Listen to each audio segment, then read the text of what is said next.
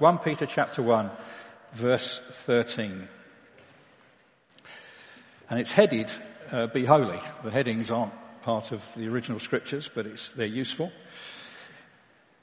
Therefore, with minds that are alert and fully sober, set your hope on the grace to be brought to you when Jesus Christ is revealed at his coming.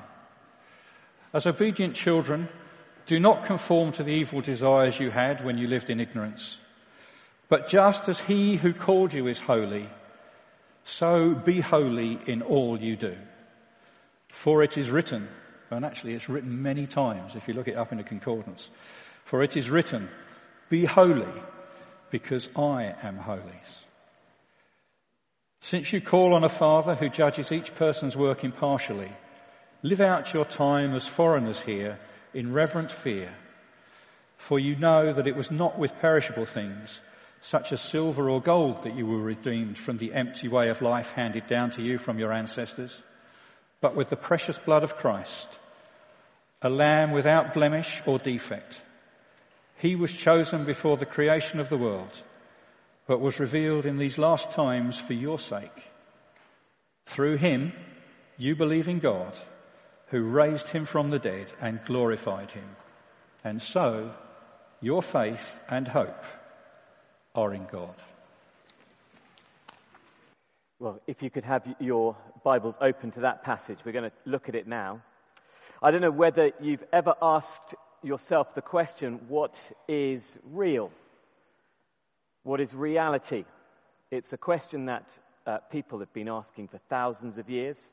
Descartes in the 19th century argued that because he was able to think, he was real. He coined it in the phrase, I think, therefore I am. In the 90s, the debate was further mystified by the Matrix trilogy. Who's seen the Matrix here? Oh, well done. Good. A very well-educated audience. In the Matrix film, the question was posed, what is reality? Is it just a computer-generated program where it helps you dream this real world, and the real world is actually outside of that dream, created by computers? And Matrix was a question of whether you were in the Matrix, the dream, or the real world, which was outside the dream, but even those outside the dream were controlled by computers. What was real? More recently, Barry Allen, as the Flash, challenges what reality is with his time-traveling exploits, his ability to create multiple universes and ultimate realities. What is reality, therefore? That's what Barry Allen asked, and in his usual teenage angst, he slightly sounds a little bit constipated as he worries about the alternate realities that he's created and what will happen as a consequence. Run with me. It's another step on that question of what is real. And whereas these are sort of fantasy questions with the Matrix and the Flash, actually Peter is addressing a very real question. What is real? Because as a Christian, there are two worldviews, aren't there? There's a secular worldview, and there's a Christian worldview. A secular worldview that says, do anything you like as long as it doesn't hurt anybody. That is our secular worldview. That sentence, that statement, summarizes how our secular worldview operates. That's one reality. But then there's the other reality. As a Christian, you have another reality that says, actually, we have a God who has come into this world, and his existence and understanding who he is shapes how we think, how we behave, how we operate. And the question has got to be, which reality is true? Which reality am I going to live in? If I go to school and I am mocked because I believe in a God who actually came into time and history, is that mocking something that is based on a real reality? Or is that mocking a complete you do not understand what you're doing. When I come into church, is this real reality? Is this worldview shaped by the person of Jesus Christ reality?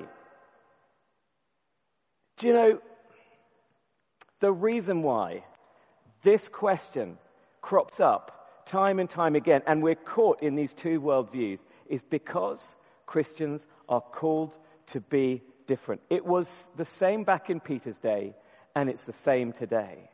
Back in Peter's day, they were encouraged to follow powerful gods like Zeus, who could throw thunderbolts in a blink of an eye.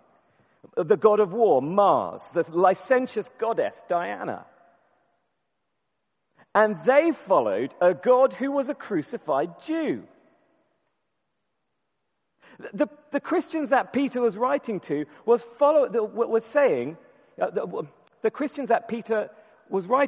saying that their God died the death of a criminal.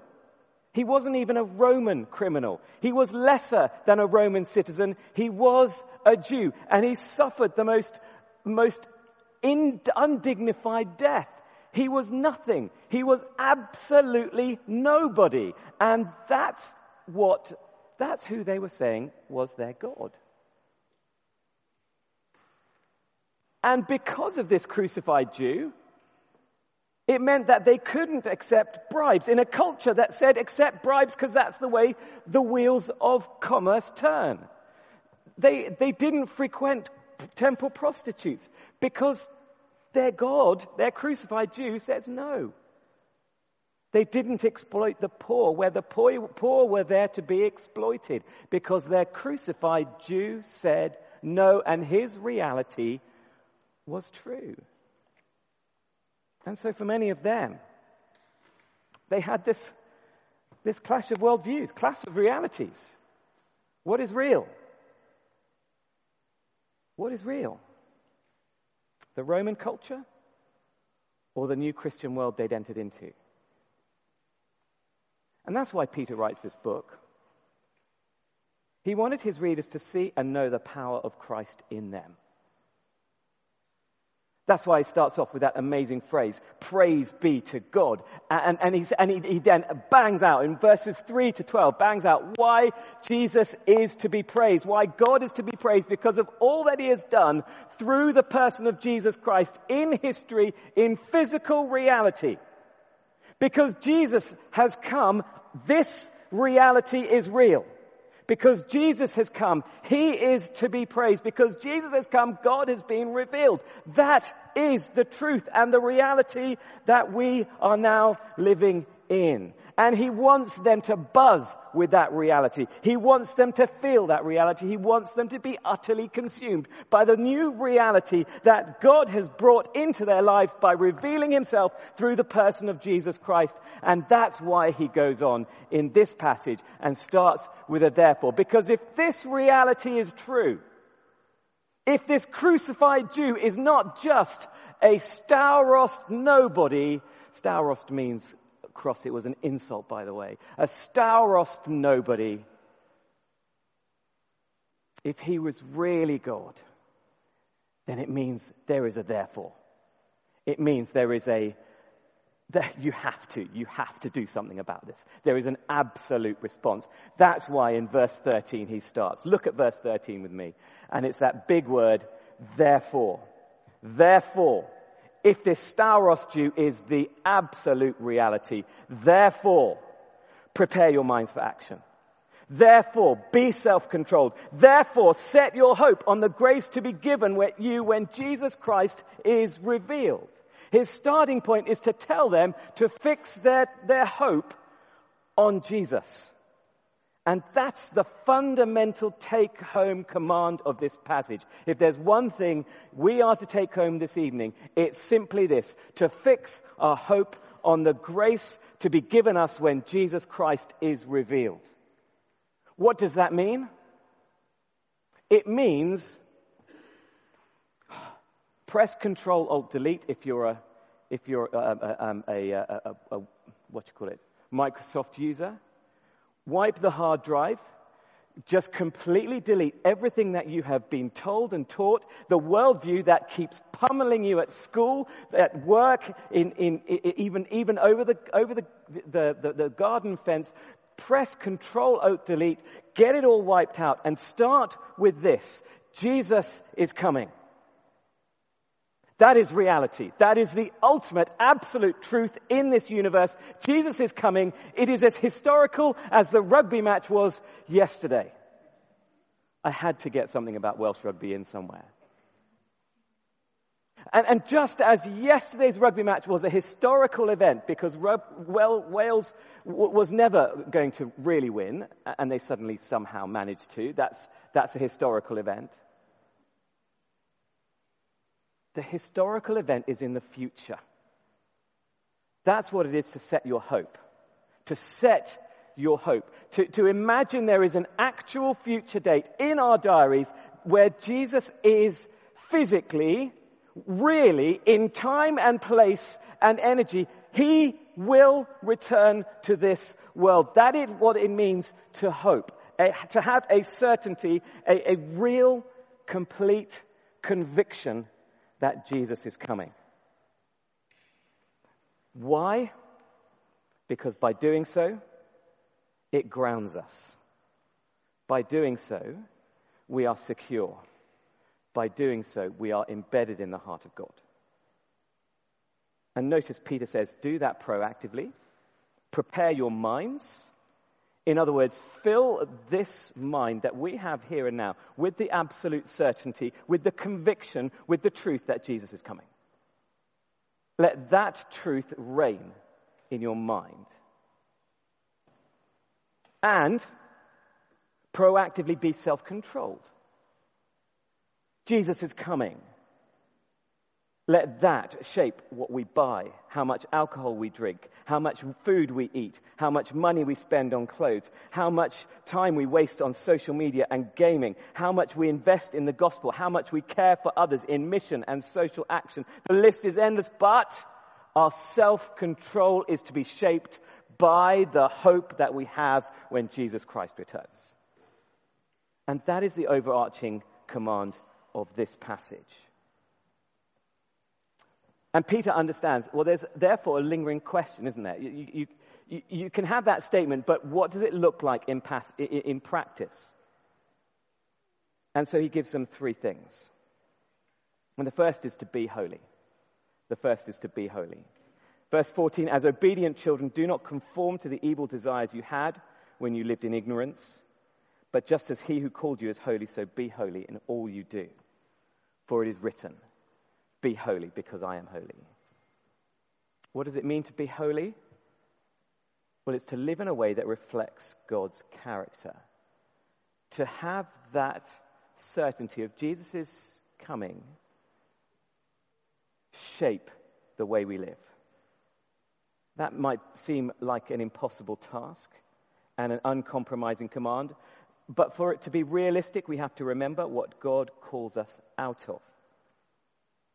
You see, before we were Christians, we were totally and utterly ignorant of God. Utterly ignorant of God. Oh, yes, we prayed, but we never prayed to God. Before we were Christians, our prayers were never shaped by an understanding of God, so how could we pray to him? When you hear about people praying and they don't know the God to whom they're praying, it's a nonsense.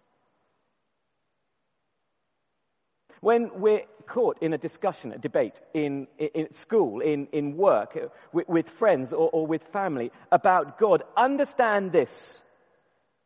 Those to whom we are talking do not know God. They have no comprehension of his love or his majesty or his glory or his right to be our God. They are absolutely dead to him. That is what we've been called out of. But now we know him. It means that we don't just know about God, but we know God. We are intimately in communion with him. So we've been brought out of ignorance into communion, into an intimacy that is far and above anything we will ever understand or comprehend. And therefore,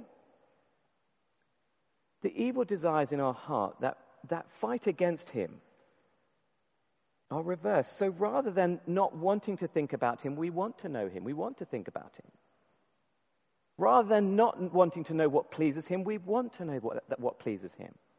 Rather than not wanting to follow him, we want to follow him. And we have to remember that Christians, when we become Christians, suddenly we are given that ability by God the Holy Spirit. This is not a religious tick list. This is not a sense of be holy and that will get you into heaven.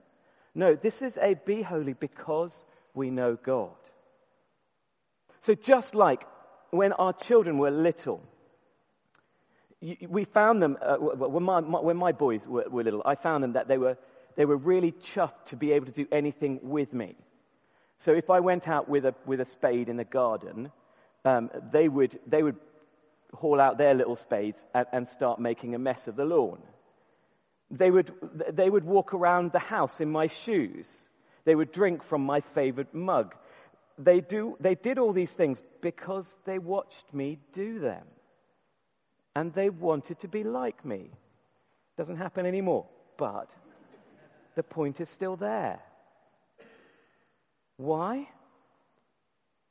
Because they love me. So this command, be holy, is not a big stick. It's a simple, guys, copy me because you love me and you want to be like me.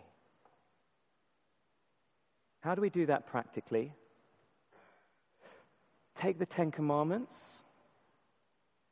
And young people, can I encourage you, go to Exodus chapter 20, take the commandments, take the 10 Commandments and read them through. Not as a big stick, but as an invitation. Because you love me, follow me. Those things become our pleasure. But the second way we're to fix our hope on this grace is to live in reverent fear, to live in reverent fear.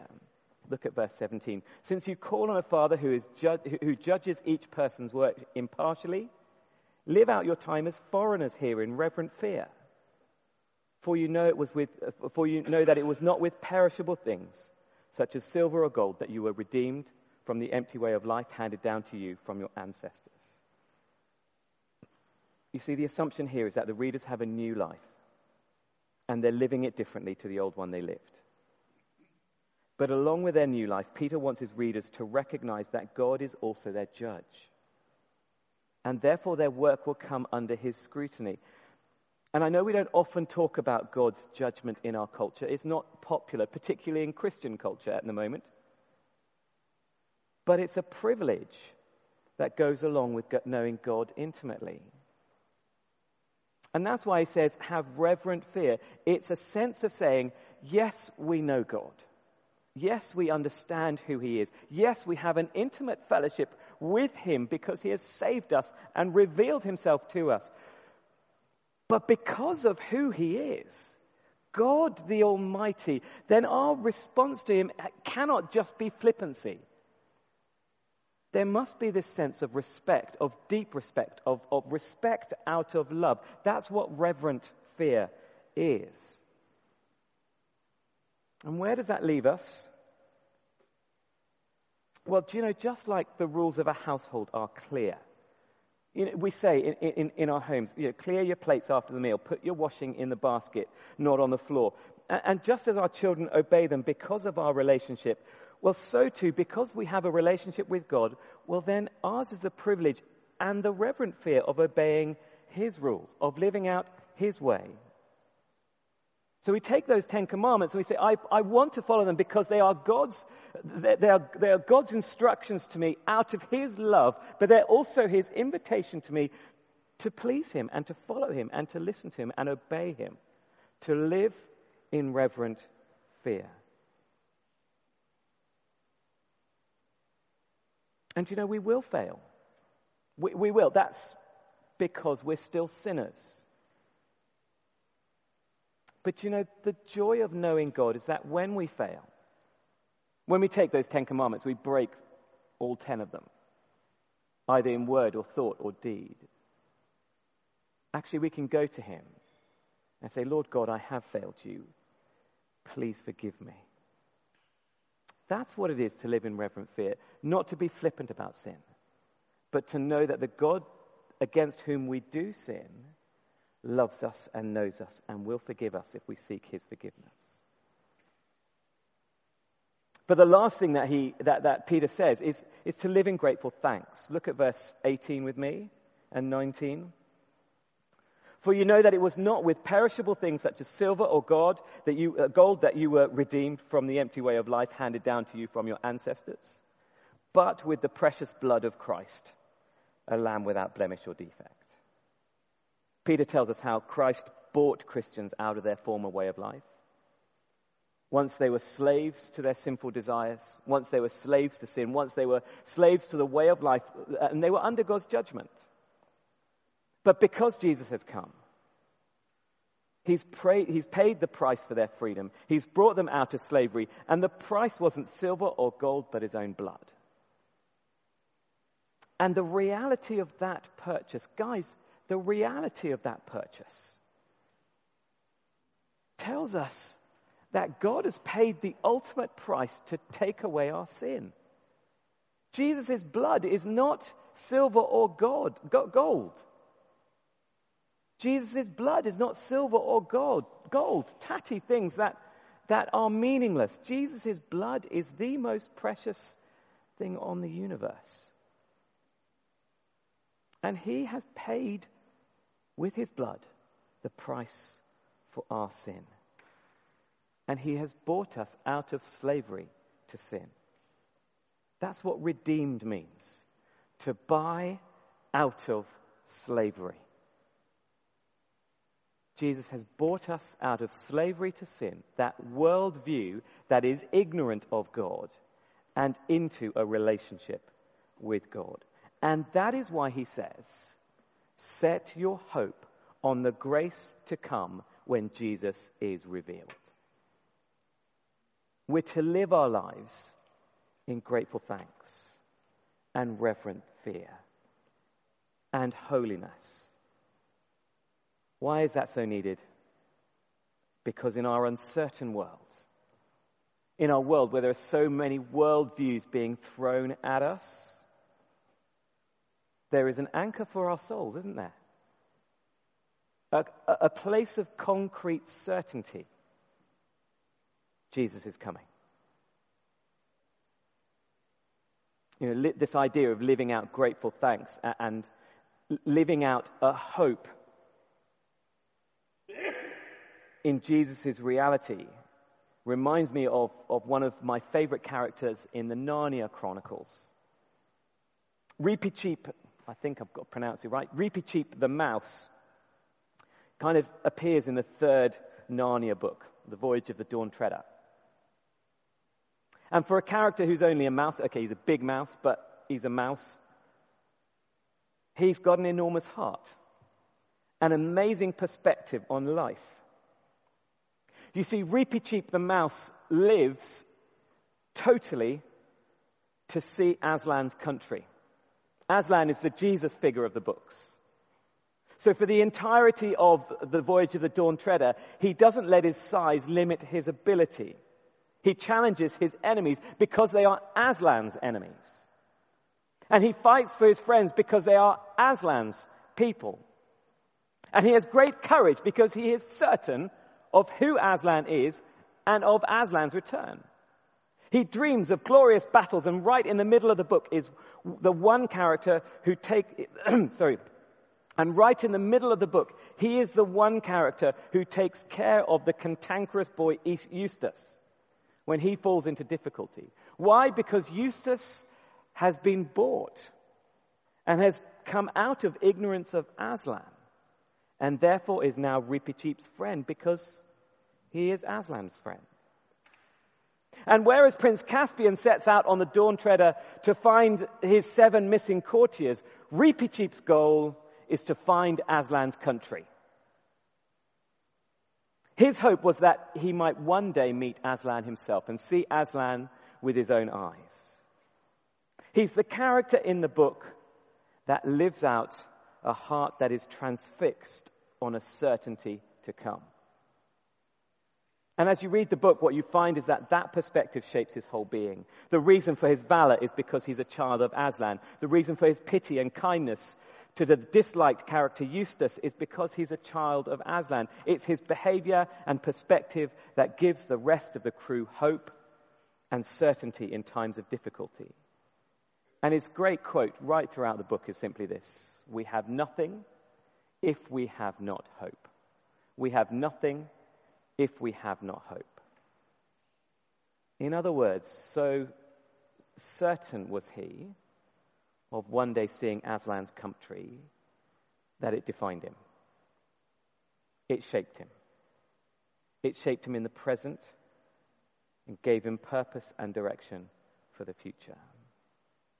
And C.S. Lewis writes him into the books to challenge us. And he is a challenge, isn't he? The question we have to ask is, do we have that same heart, that same certainty, that fixing our hearts on the future date when Jesus will return?